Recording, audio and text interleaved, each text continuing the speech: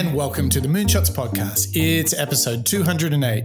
I'm your co-host, Mike Parsons, and as always, I'm joined by Mark Pearson-Freeland. Good morning, Mark. Good morning, Mike, and good morning, listeners and subscribers. We have not just an action-packed episode today, Mike, but we are kicking off an action-packed and quite wisdomous series as we embark through show number 208 and onwards. I'm pretty excited. How are you feeling? Mark, I'm just so glad to hear the wise, dulcet tones coming from you as we contemplate a whole series on wisdom. And boy, wisdom, it sounds so heavy. So I think, Mark, we want to try and make this series, and in particular this show, not too heavy duty, but super practical and incredibly useful as we go on to be the best version of ourselves, right? Yeah, that's right. And I think that's a great proposition as we try and kick off this wisdom series with a bang, a whiz, and all that sort of good stuff. And we're really putting the whiz into wisdom with this first episode with Don Miguel Ruiz, who wrote the 4 Agreements Wisdom book. Now, Mike, this was a book going back to the mid to late 90s. This was published in 1997. And Don Miguel is from Mexico, and now over 25 years later, he's released a number of other books, including The Voice of Knowledge, The Circle of Fire, and even The Fifth Agreement. But starting with his first book, The 4 Agreements, I think it's a great launch pad for you and I, our listeners and members, to start getting into this idea of wisdom, this idea of what we can do to combat self-limiting beliefs or ideas that sometimes hold us back from going out and trying to be that best version of ourselves. Maybe it's confidence. Maybe it's just living with integrity. I think there's so much that we can dig into and learn from this whole entire series, but really starting with Don Miguel today and creating that as a foundation, I think it's going to really, really help us set the tone over how we can behave and how we can interpret things in our day-to-day lives. Yeah. And, you know, the promise on the book cover is it's a practical guide to personal freedom, which is pretty interesting. He has some huge fans, the old Don Miguel.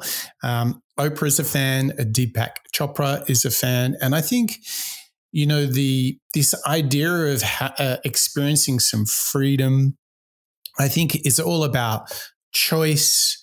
It's about satisfaction and fulfillment, doing things that matter in the right way. And for me, I think what we're all battling against is the kind of challenges of modern life: fatigue, stress, anxiety, social dynamics. I mean, there is so much going on that we have to work with.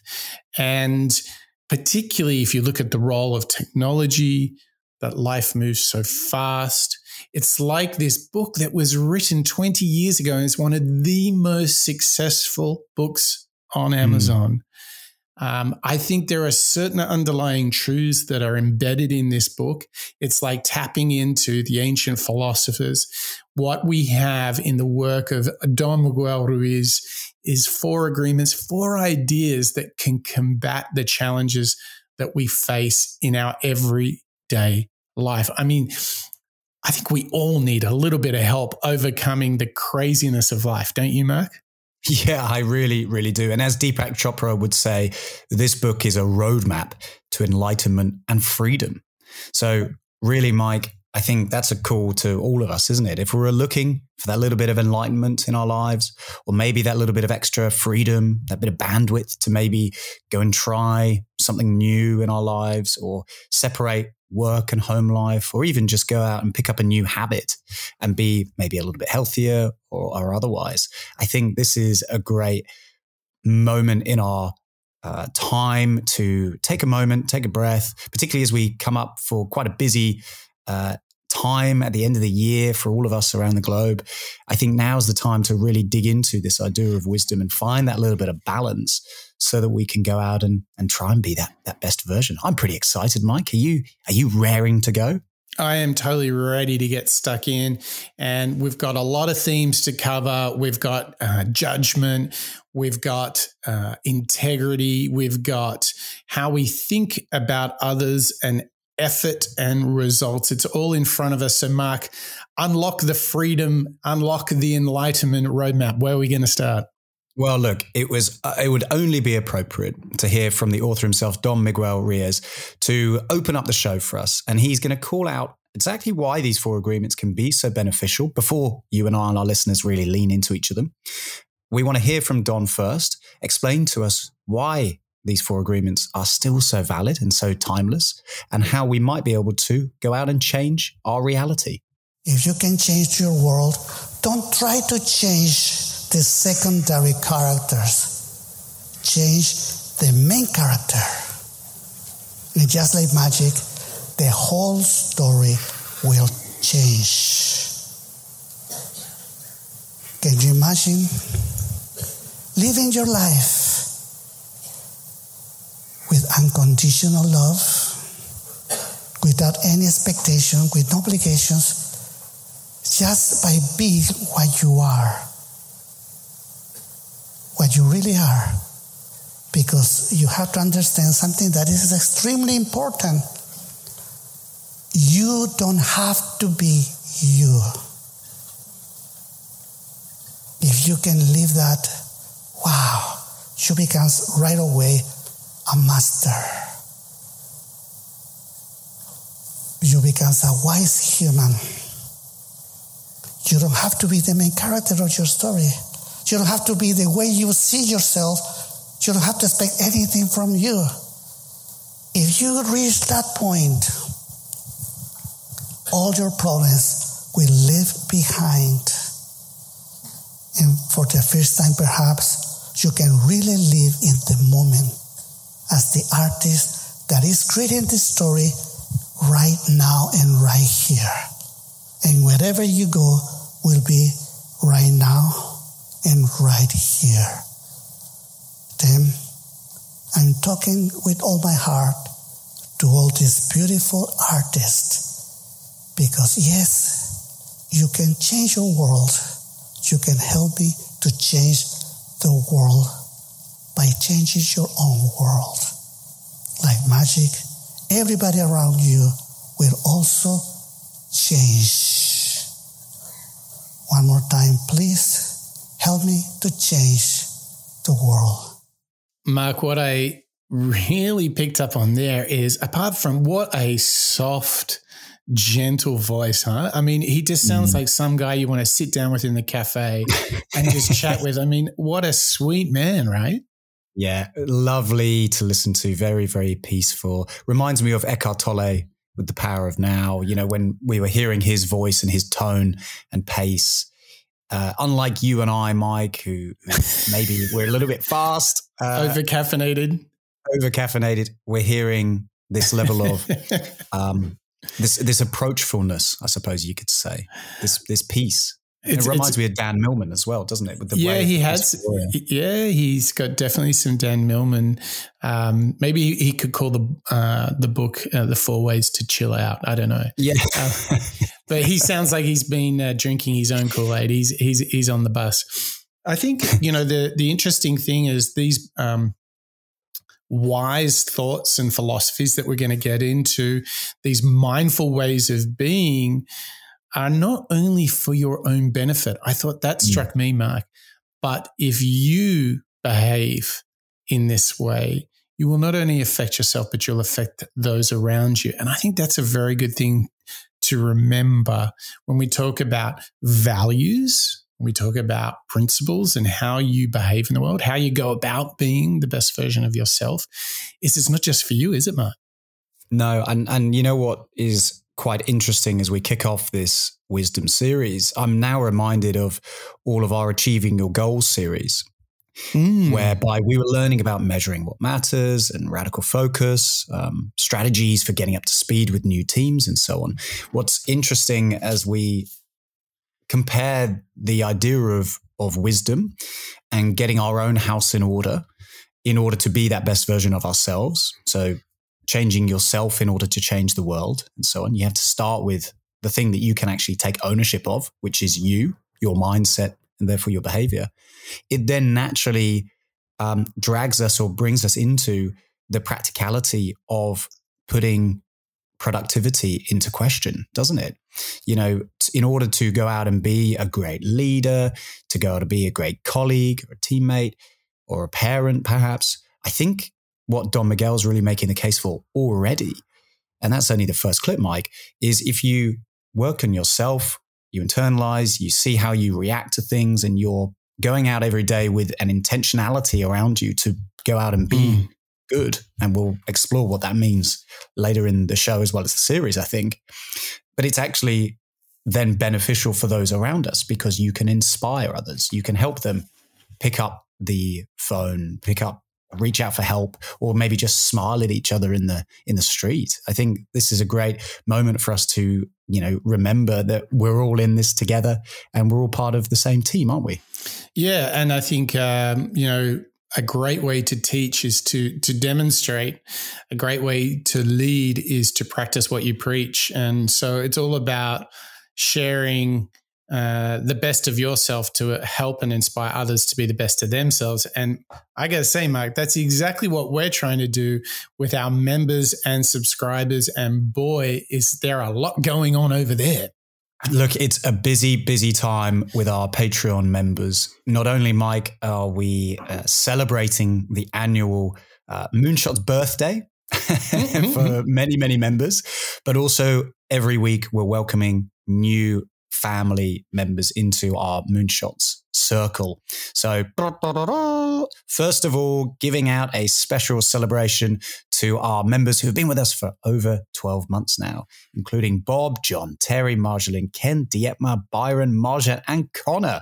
Whew, Mike, I mean, that's a growing list every single week, which is amazing. And shortly to follow will be Yasmin and Lisa, Sid and Mr. Bonjour, Paul, Berg, Kalman and David, Joe, Crystal, Ivo, Christian, Hurricane Brain and Samuela, Kelly, Barbara, Andre and Matthew, Eric and Abby, Hosey and Joshua, Chris, Deborah, Lasse, Steve and Craig, Lauren, Javier, Daniel and Andrew, Ravi, Yvette, LGV and Karen, Raul, PJ, Nikawara, Ola, Ingram, Sarah, Dirk, Emily, HB, and our brand new Patreon members, Greg and Karthik. Welcome to the Moonshots family, and thank you for supporting us and being a member. Thank you very much indeed. We're really grateful for your support. And of course, our members receive a whole second additional podcast, the Moonshots Master Series. You can get hold of that if you are our Patreon member. So head over to moonshots.io, click on the big Become a Member button, and there's a whole world of goodness in front of you to enjoy. And now we turn into these 4 agreements. We've said 4. I think it's a pretty good place to start, and that's the first one. It's be impeccable with your word. The word impeccable comes from the Latin word impecatus, which means without sin. The biggest sin you can commit, author Don Miguel Ruiz says, is self-rejection. When you repeatedly judge yourself for making a mistake and habitually think, I'm an idiot, you're engaging in the mortal sin of self-rejection. When you agree to be impeccable with your word, you agree to stop repeating words that make you feel worse for something you did. Berating yourself is pointless and just distracts you from taking corrective action. It's like taking an exam for a second time and having someone behind you saying, you know you screwed up last time, right? Why did you screw up? If you merely set the intention to be aware of the words you're using to harm yourself and others, you will start to see significant changes in your life. It's like when a person sets an intention to eat less sugar and takes pictures of what he eats so he's more aware of what he's eating. He ends up reducing the amount of sugar he eats and feels better. It's not enough to stop judging yourself. You need to stop judging others, because the more you judge others, the more you will judge yourself. Judging others is like throwing a boomerang that returns to hit you in the back of the head. So when you go to bed each night, reflect on the quality of the words you said to yourself and others during the day. Imagine every word you said to yourself and others was broadcast to every phone in the world for everyone to hear. Then ask yourself, did my words uplift people, or did they depress people? Mike, before we dig into that practical element and that practical layer that we can apply for ourselves daily with regards to this lesson, this agreement that Don Miguel Ruiz is calling out, I really like what we heard in that first clip, the first section of that clip, the productivity game was breaking down for us, which is how the biggest sin that Don Miguel experiences and calls out is this idea of self-rejection. This self-rejection being how much we punish ourselves, perhaps daily or even more regularly than daily, perhaps, when we screw up or we seemingly screw up. And I think that's a really big idea, isn't it? You know, rather than, first of all, leaning in towards how we can utilize our words and what we say to other people, first of which, what Don Miguel's calling out is actually, you've got to internalize it too. You've got to be able to tell yourself and be impeccable with yourself the words that you're utilizing in order to keep yourself, you know, feeling positive, confident, or hold yourself accountable. I think that's quite an interesting build, isn't it? Yeah, look, I think the thing that I've discovered, and I think there's another book, Think and Grow Rich, talks a lot about positive self-talk. And here, once again, we see another great author, Don Miguel Ruiz, really bringing to our attention that it is critical if you have negative thoughts, that takes a toll on you, whether it's self-rejection, whether it's negativity, whether you lose hope, or like I'm always talking about, whether you just have a bad vibe going on. And I think that the whole thing here that I try is to literally, continually, habitually have positive mental visions, mantras that I repeat daily. And here's the other thing is I try to make a promise to myself not to think and speak negatively, not to rush to judgment. And when I do, I get like a big virtual wooden spoon and I kind of like hit myself with it, like, no, don't do it. And what I mean by that is like, there is nothing to gain from judging others, being negative on yourself or others. There's just nothing to gain. And I try to create a very binary situation where I just refuse to have negative thought.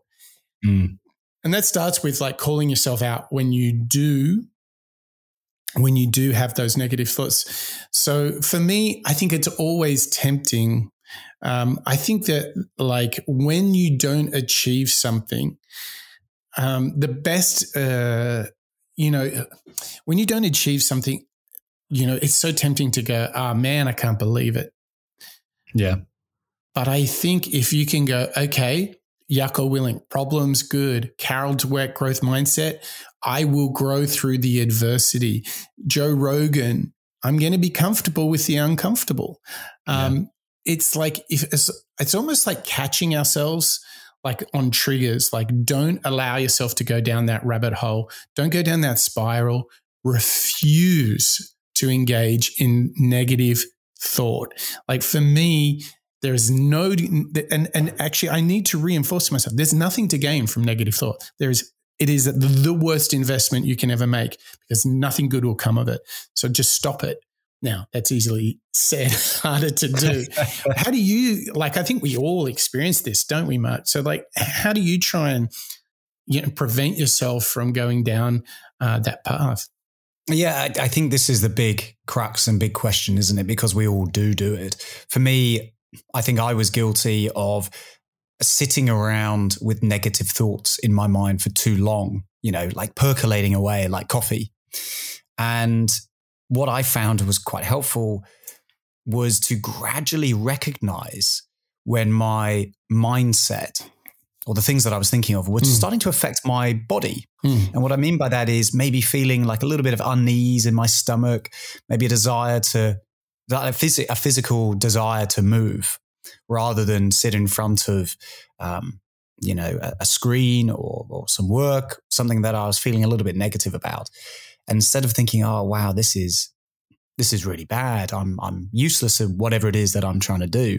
Instead, trying to inject a little bit of movement, a little bit of a change of scenery to try and then, physically shift my brain from a visual and sound perspective. because then if I'm walking the dog, let's say, or going outside, or maybe just changing rooms, making a cup of tea, boiling the kettle, just changing that little simple thing, that's ultimately what it is, isn't it? Simple, just moving rooms. I was then able to put into practice the same behavior of trying to move my brain, putting it onto something else. And what we've always spoken about on the show before is if you've got a problem, you look at it, you think about it, maybe you write it down. Ideally, you take notes, you prepare maybe a skeleton, maybe you think about it, but then you come back. You don't try and figure it out all at once, because at least for me, my personal decisions in that heat of the moment, maybe a bit emotional. We've all been there. We've all sent maybe a short-winded email when given half an hour, we might have been a little bit nicer. Yeah.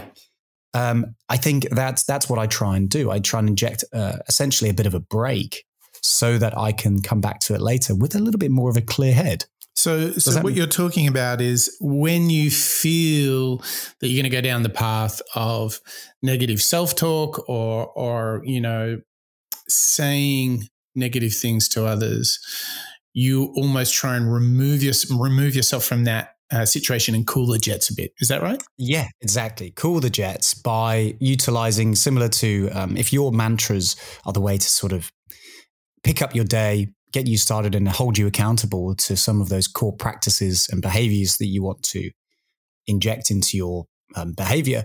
For me, it's very similar. It's just moving. It's getting that physical movement and distraction, yes. I suppose you could call it. Yeah.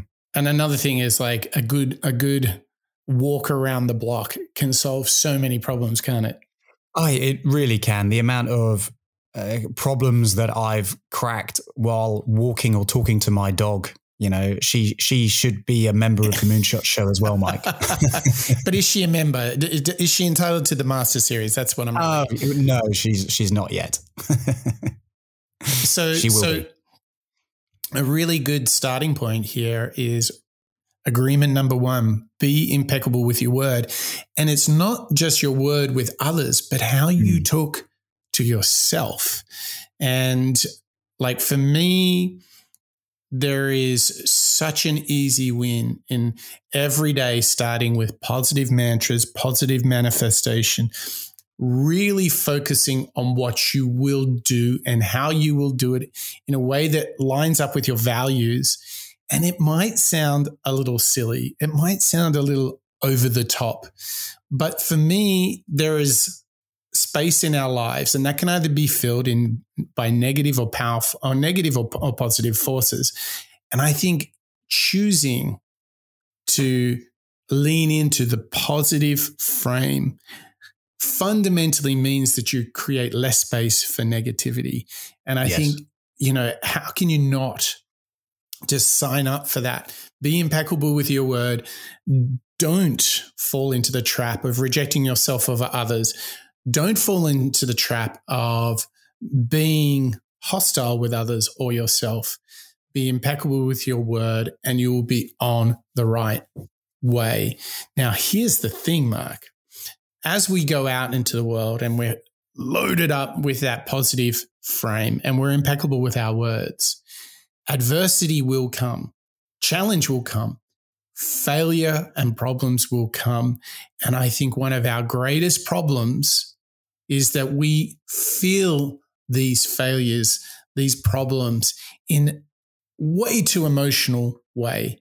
And what we often do is interpret them as a judgment upon ourselves, as if they're casting a vote on us. I didn't manage to get that deal. I didn't manage to hit that number.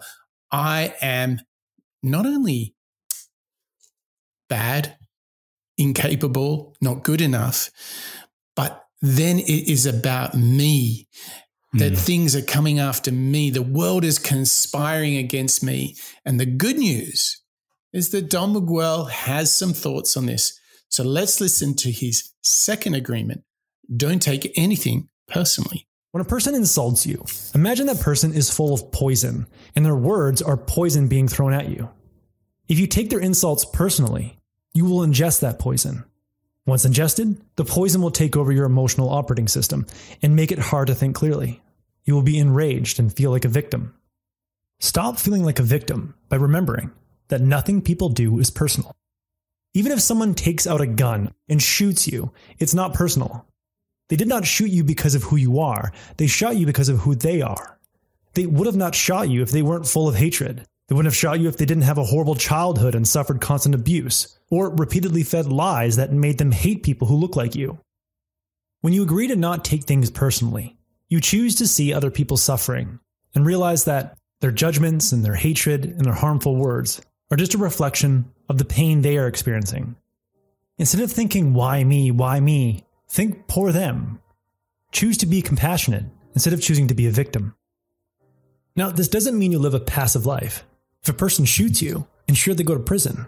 But not because you want revenge, but because it's for the greater good. This person is dangerous to themselves and others. Seek justice without being outraged and hating the person who wronged you. Because when you're full of hate and feel like a victim, you'll allow your inner judge to beat up on you. That's why it's imperative to never take anything personally. I think this is a great extension from the first agreement we were hearing, Mike, where Don Miguel was calling us out and encouraging us to really think about the words that we choose, not only for ourselves, but also outward facing, those individuals that we see each day. When I think about this second agreement, the idea of don't take anything personally, what strikes me as interesting is just how timeless this agreement is. Bearing in mind, Don Miguel wrote it way before all of us were utilizing the internet, texting, calls, Slack, emails, whatever it is, the instant messaging element. It's become, in my mind, conversation and feedback has almost become so disposable that people almost deliver it because they want to say something. And I think what's really interesting to think about this second agreement, where we choose not to take anything personally, is how it also reflects on the behavior that we can start doing for others.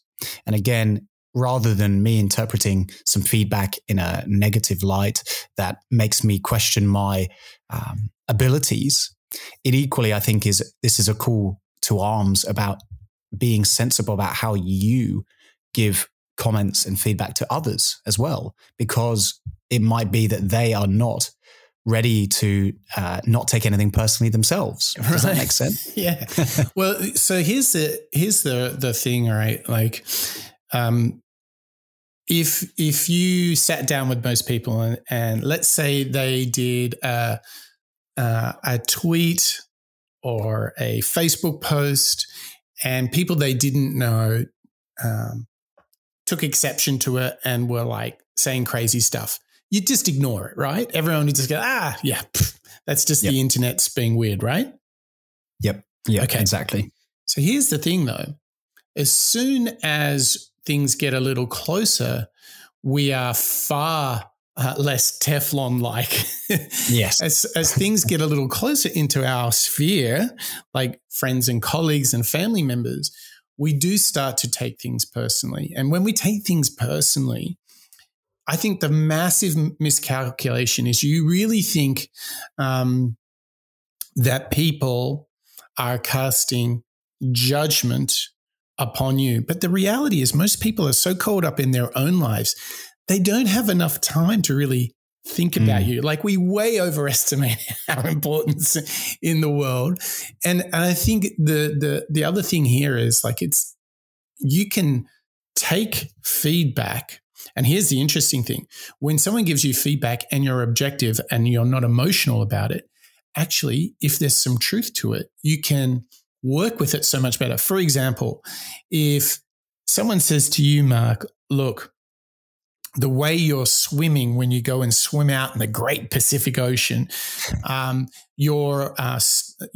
technique you're using with your arms is really inefficient. You could choose to go, oh my God, they're criticizing me. I'm such a terrible swimmer. I'm hopeless. Or you could say, really? Well, how might I do it more efficiently? Oh, well, if you actually cup your hands in a different way and roll the wrists and use your shoulders in a different way, you'll be able to go 10% faster.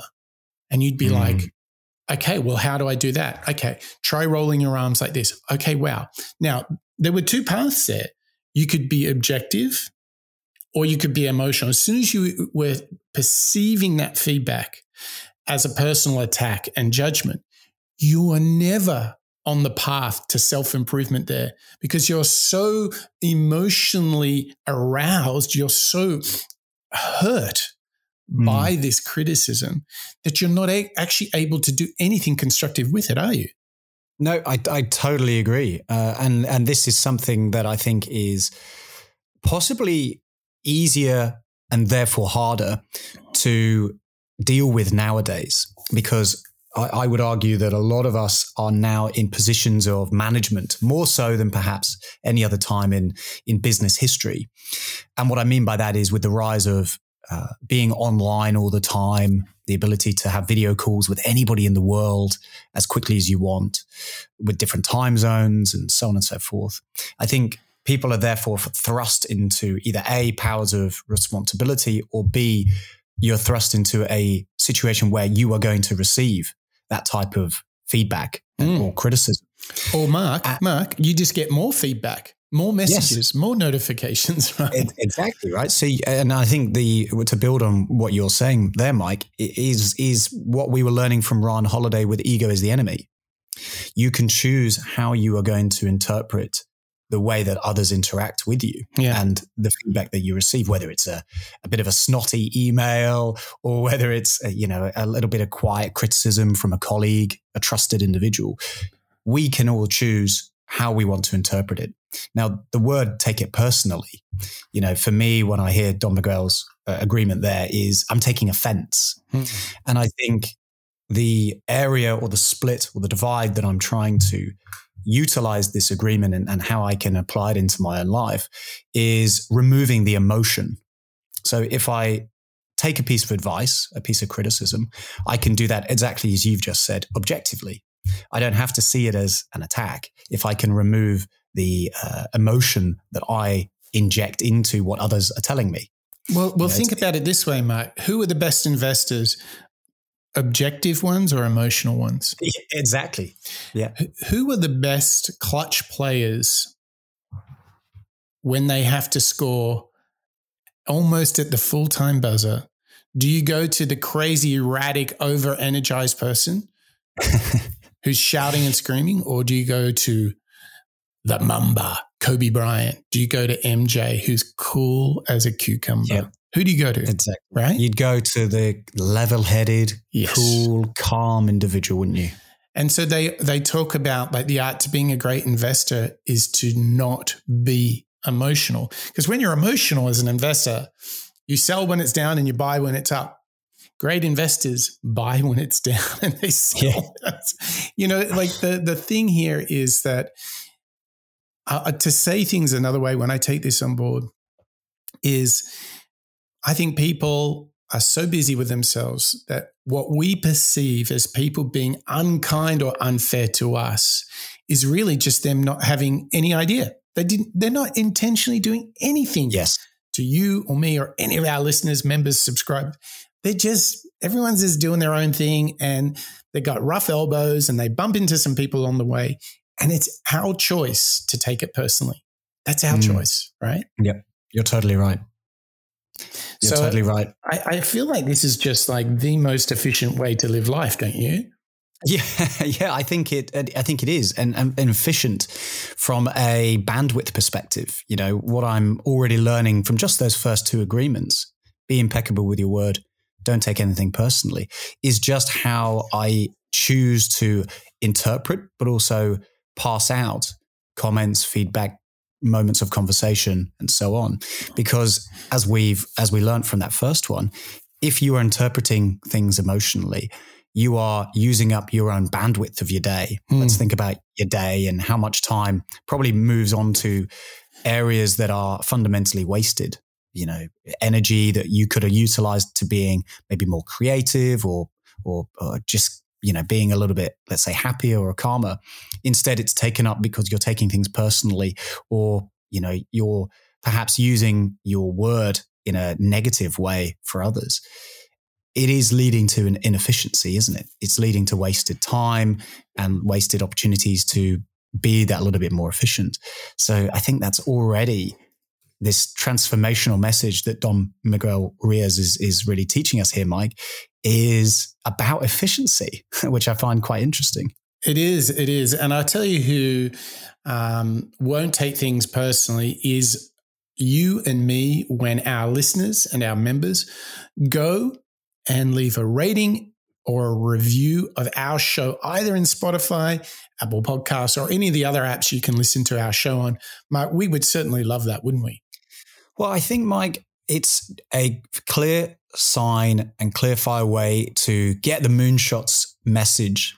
And the Moonshots message being the ability to learn out loud, share things that we've learned from the books and the superstars and the entrepreneurs that we dig into on the Moonshot Show with the four corners of the globe. And really that comes down to you, our listeners and subscribers, you individuals who have gone into your apps, left us that rating or review. Really helps the algorithms work in the background and get the show into the four corners of the globe. And Mike, as we call out regularly on the show, we do get listeners from all four corners of the globe, which is just fantastic. And as we see our members increasing in volume week on week, I think it only is down to the hard work and the diligence of you, our listeners. It really does make all the difference for the show getting out into the world. Yep.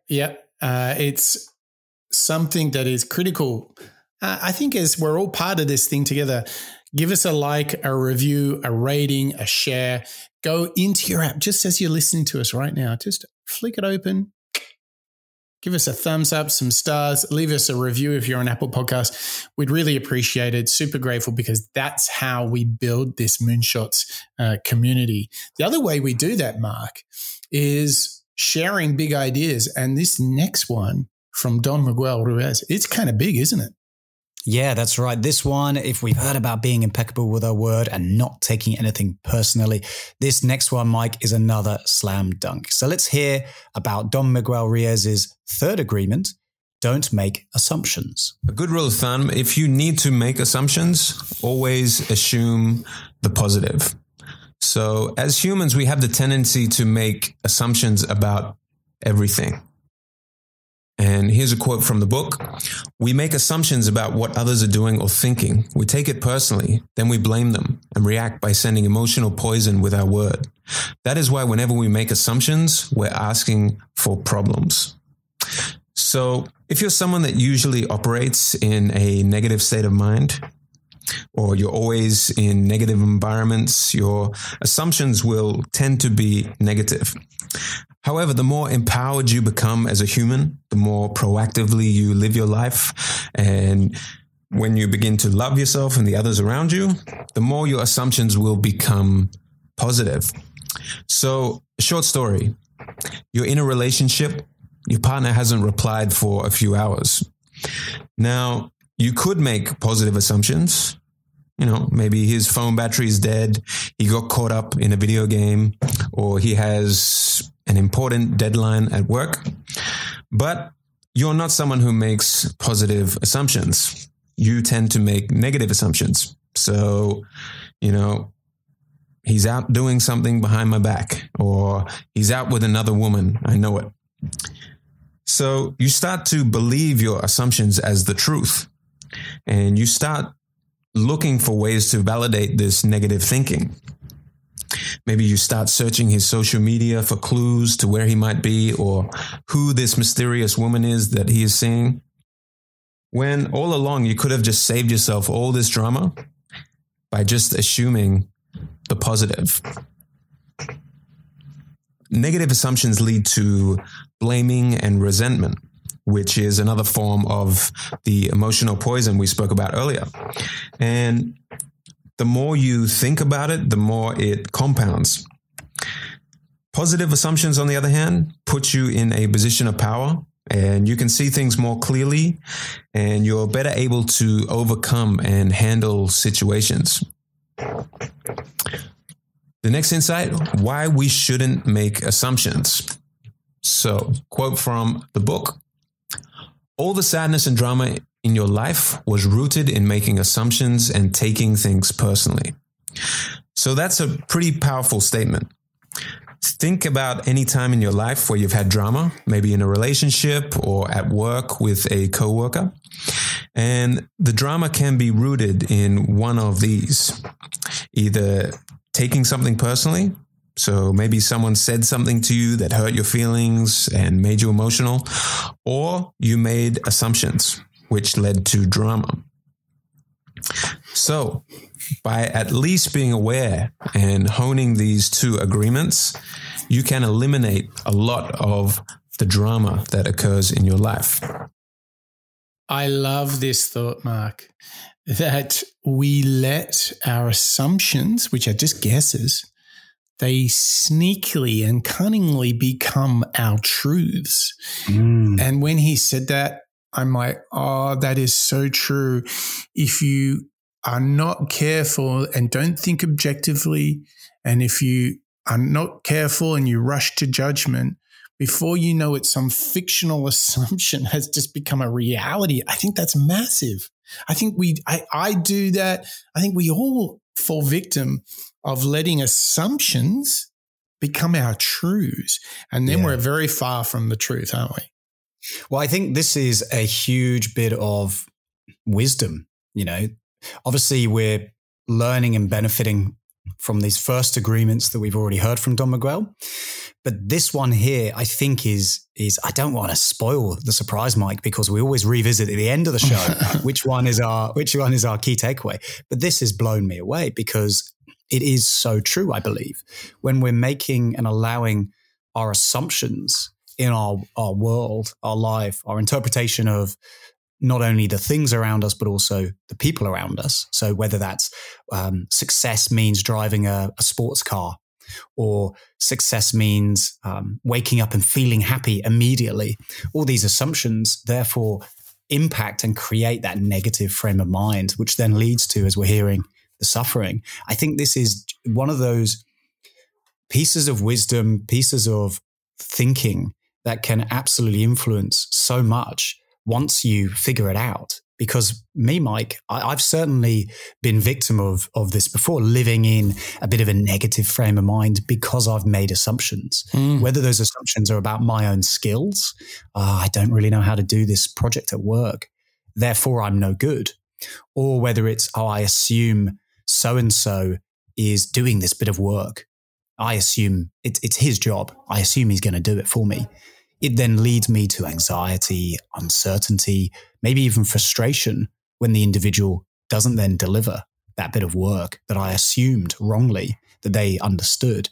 It's quite a practical tip, this, I think. And I think where I'm trying to lead us towards is just how beneficial it can be if you take the proactivity that was in that agreement, which is talk to the other person, have the courage to, and in fact, follow the first agreement, be impeccable with your word, speak with integrity, ask the questions of the individual or the colleague or family member or whoever it is that right now you've interpreted what they've done or what they've said in one particular way. And maybe that way is pretty negative.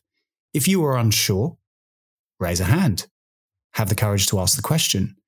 Try and communicate with that person as much and as clearly as you can, because it will lead to a more positive frame of mind. It will lead to less stress, less anxiety, less uncertainty, and hopefully lead you to something where you're not wasting your energy and your time and your mindset on something that doesn't even take place, that hasn't even happened. Yeah, isn't that the craziest thing, that you can spend so much time and effort worrying or dwelling on things that have yet to actually take place. And, you know, when we studied Dale Carnegie's book, How to Stop Worrying, he talked about, like, what you do is if something you're assuming about the future, something that potentially could happen, you should always ask yourself, well, what's the worst that could happen? And then take a very pragmatic step to start addressing that problem in order to arrive at a better than the worst case situation. And invariably, the worst case scenario never happens. but yet we spend time beforehand worrying about that. So if you can shift from the like caught in a sea of worry to like moving forward and then putting it in a box. Once you've done what you can for today, no use worrying about it. Wake up tomorrow and get started on it again tomorrow. Whilst, I am making that sound fairly transactional.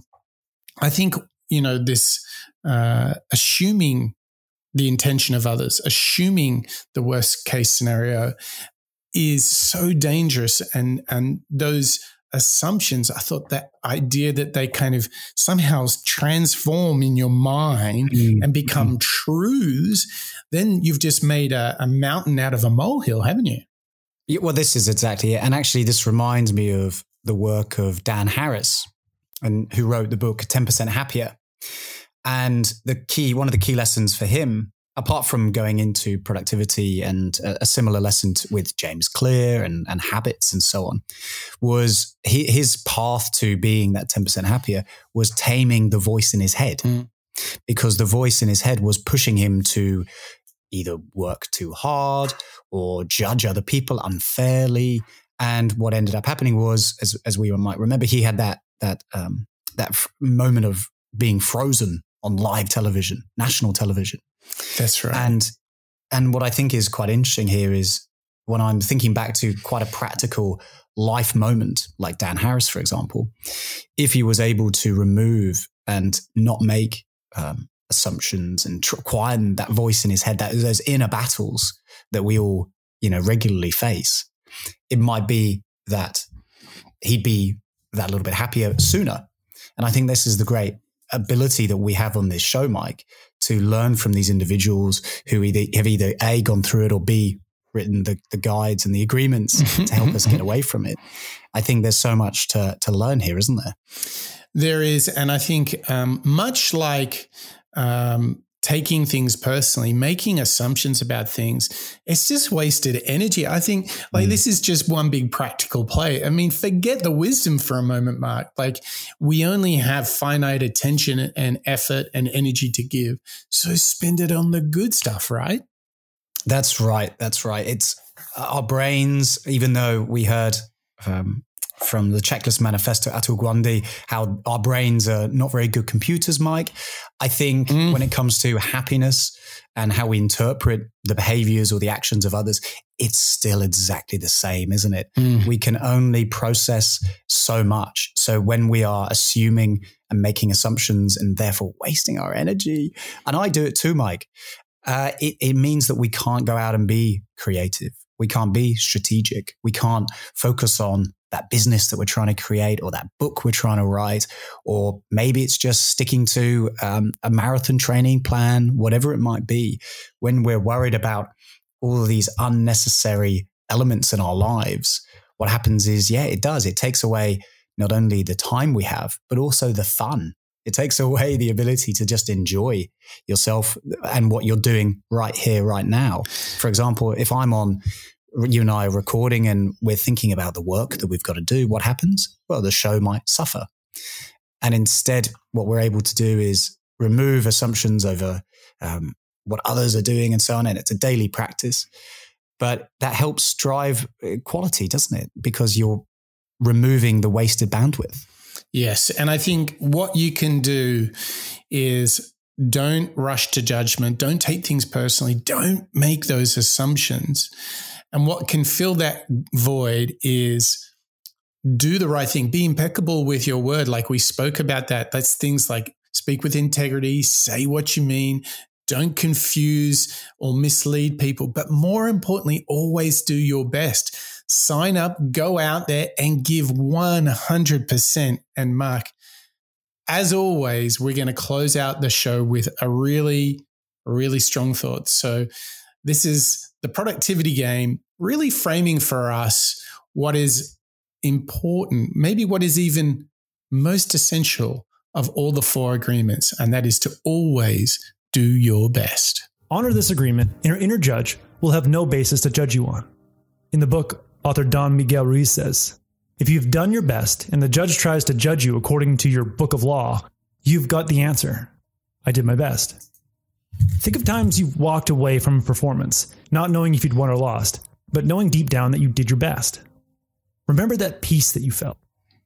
Even after you failed to get the reward you expected, the job or the trophy, you still had no reason to judge yourself. I've learned to do my best in two ways. First, I do my best when I give my full attention to an activity and don't overexert myself. Many people believe that to do their best, they need to go all out. But if you push yourself too hard, you will kill the joy you have for an activity and exhaust yourself, which will increase the time needed to complete your goal. And second, I do my best when I forget about the rewards or punishments I expect afterwards and just focus on getting better. If you have a hard time knowing what your best is, it's helpful to picture the main character in the movie Forrest Gump. Whatever Gump did, he applied himself fully. Whether it was playing football, fighting in Vietnam, playing table tennis, captaining a shrimp boat, or running, he simply immersed himself and seemed to enjoy what he was doing. Like Gump, do your best by doing your best to enjoy the process. Mike, this is a great way of closing, isn't it? Because I think it's building nicely on where you and I and our listeners were starting to uncover within the first three agreements. And what I'm, really interpreting from that final, or let's say fourth agreement, is this ability to try and give absolutely everything that you're working on and that you care about your full attention. Focus, give it your full attention, maintain a bit of the joy by being able to look back and say, oh, did I work hard enough on that thing? I did. No matter what the outcome was, I know that I put in 100%, and therefore nobody else can judge me. And if they do judge, that's okay. That's up to them. I'm not going to take it personally. Instead, I'll be able to hold my own head up high, knowing that I've tried, I've learned, and actually, as we heard from the end of that clip, enjoyed the journey of getting to that moment rather than the reward itself. Let's do something fun to wrap up the show. Let's see if we can think of evidence in our own lives where always doing your best really matters, particularly when you didn't get the result that you wanted. So here's my question for you, Mark. I'll answer it after you. Okay. Can you think of a time, perhaps recently, where you have not got the result you wanted, but you still felt satisfied because you did your best? You still felt fulfilled because you did your best, even though the result was not what you wanted. Yeah, absolutely. And I think I'll choose a work-related one because those for me have, when I don't achieve a target or a goal at work, I'll take them a little bit more personally because I'm quite proud and I want to succeed in the business space and make my colleagues and so on proud. So I'll choose this one. It was a couple of years ago. We had worked really, really hard on a particular project. Lots of team members involved, lots of effort, many, many hours. And by the end, it was clear that we didn't quite have enough closeness and alignment with the partner that we were working with. So it didn't quite land in a really positive way. It wasn't quite the success that I think we'd all hoped and dreamed of. But what I think was fantastic was after the event, being able to look back and say, well, we gave it a very good effort.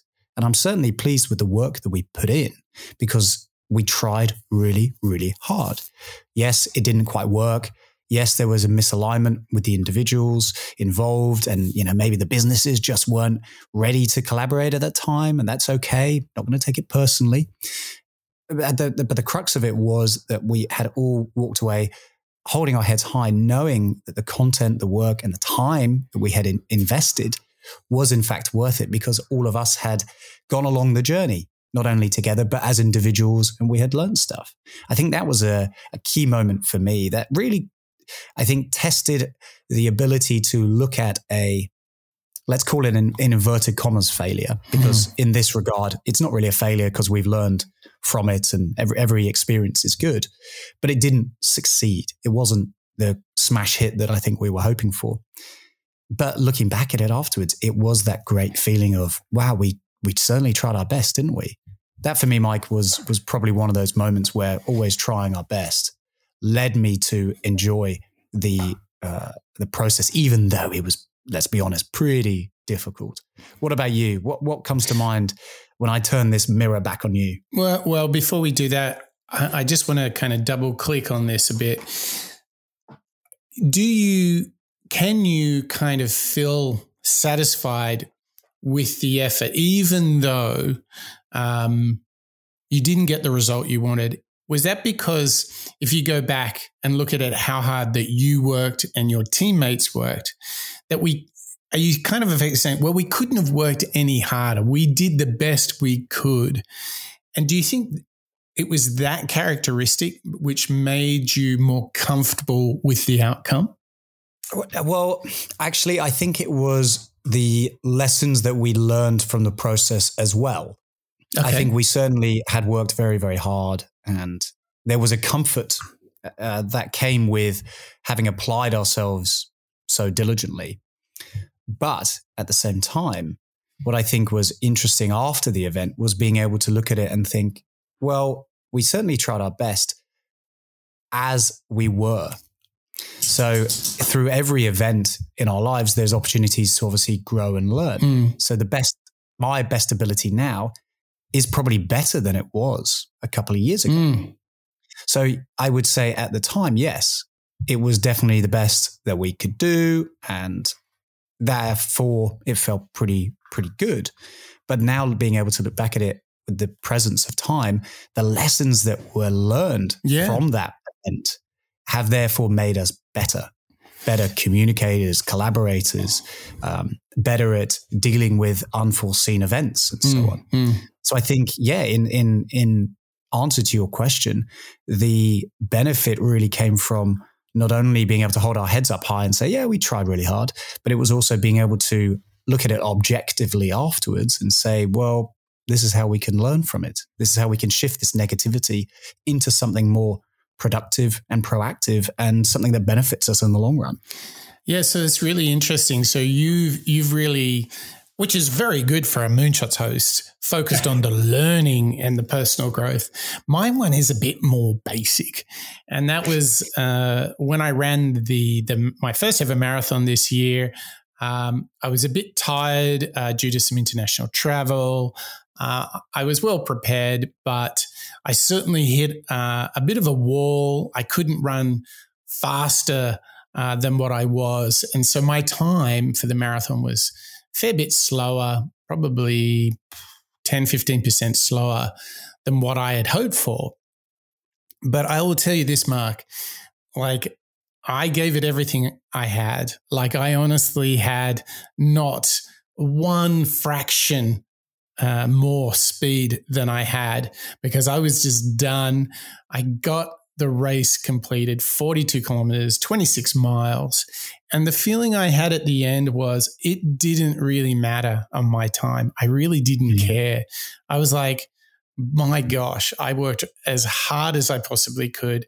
I fought against the fatigue as hard as I could, and I just got it done.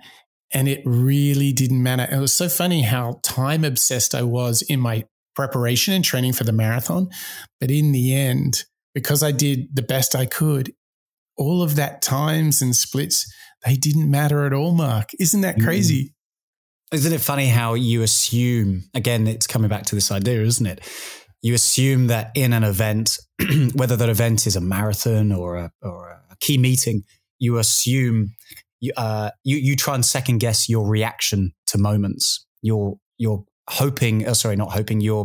assuming that you will look at your laps and your stages and judge it. But actually, when you're in the arena, as Brené Brown would say, when you're physically there, it doesn't necessarily matter as much because you know that you've done all the training.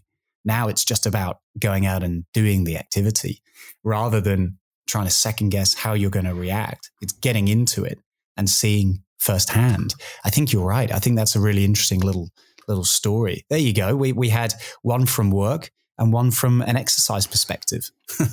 Good combination, well-rounded, just like our show. And so, Mark, I have to ask you, we've done the 4 agreements from Don Miguel Ruiz.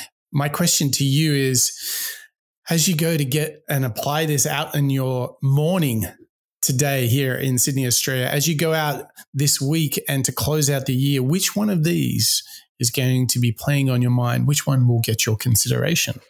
Well, look, Mike, I've got to be honest. There's a reason why The Four Agreements is still such a best-selling hit, and it's still in Amazon's top 20 even since 1997, and that's because all four of them are so valuable.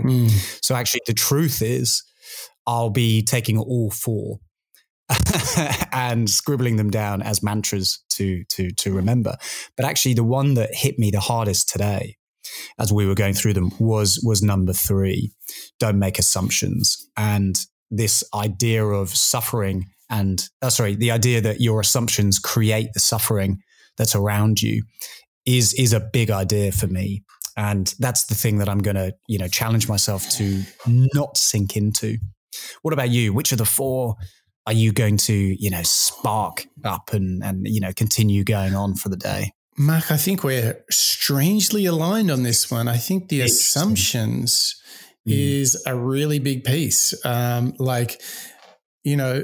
Just don't rush to judgment of yourself or others, and avoid, miscommunications where you perceive someone is acting and thinking in a way, but it's just a misunderstanding. Like, just hold back on all of that judgment and just liberate yourself and your time. That one is huge, huge, huge, isn't it? Huge, huge, huge. It's big. And that's been such a joy to learn from today. Well, Mark, thank you to you for sharing that joy with me on this show, show 208, Don Miguel Ruiz, The Four Agreements.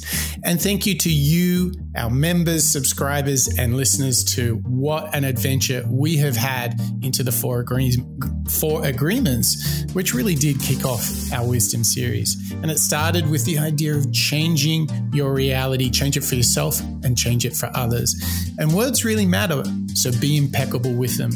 Don't take anything personally. Get over it, because assumptions are not the truth.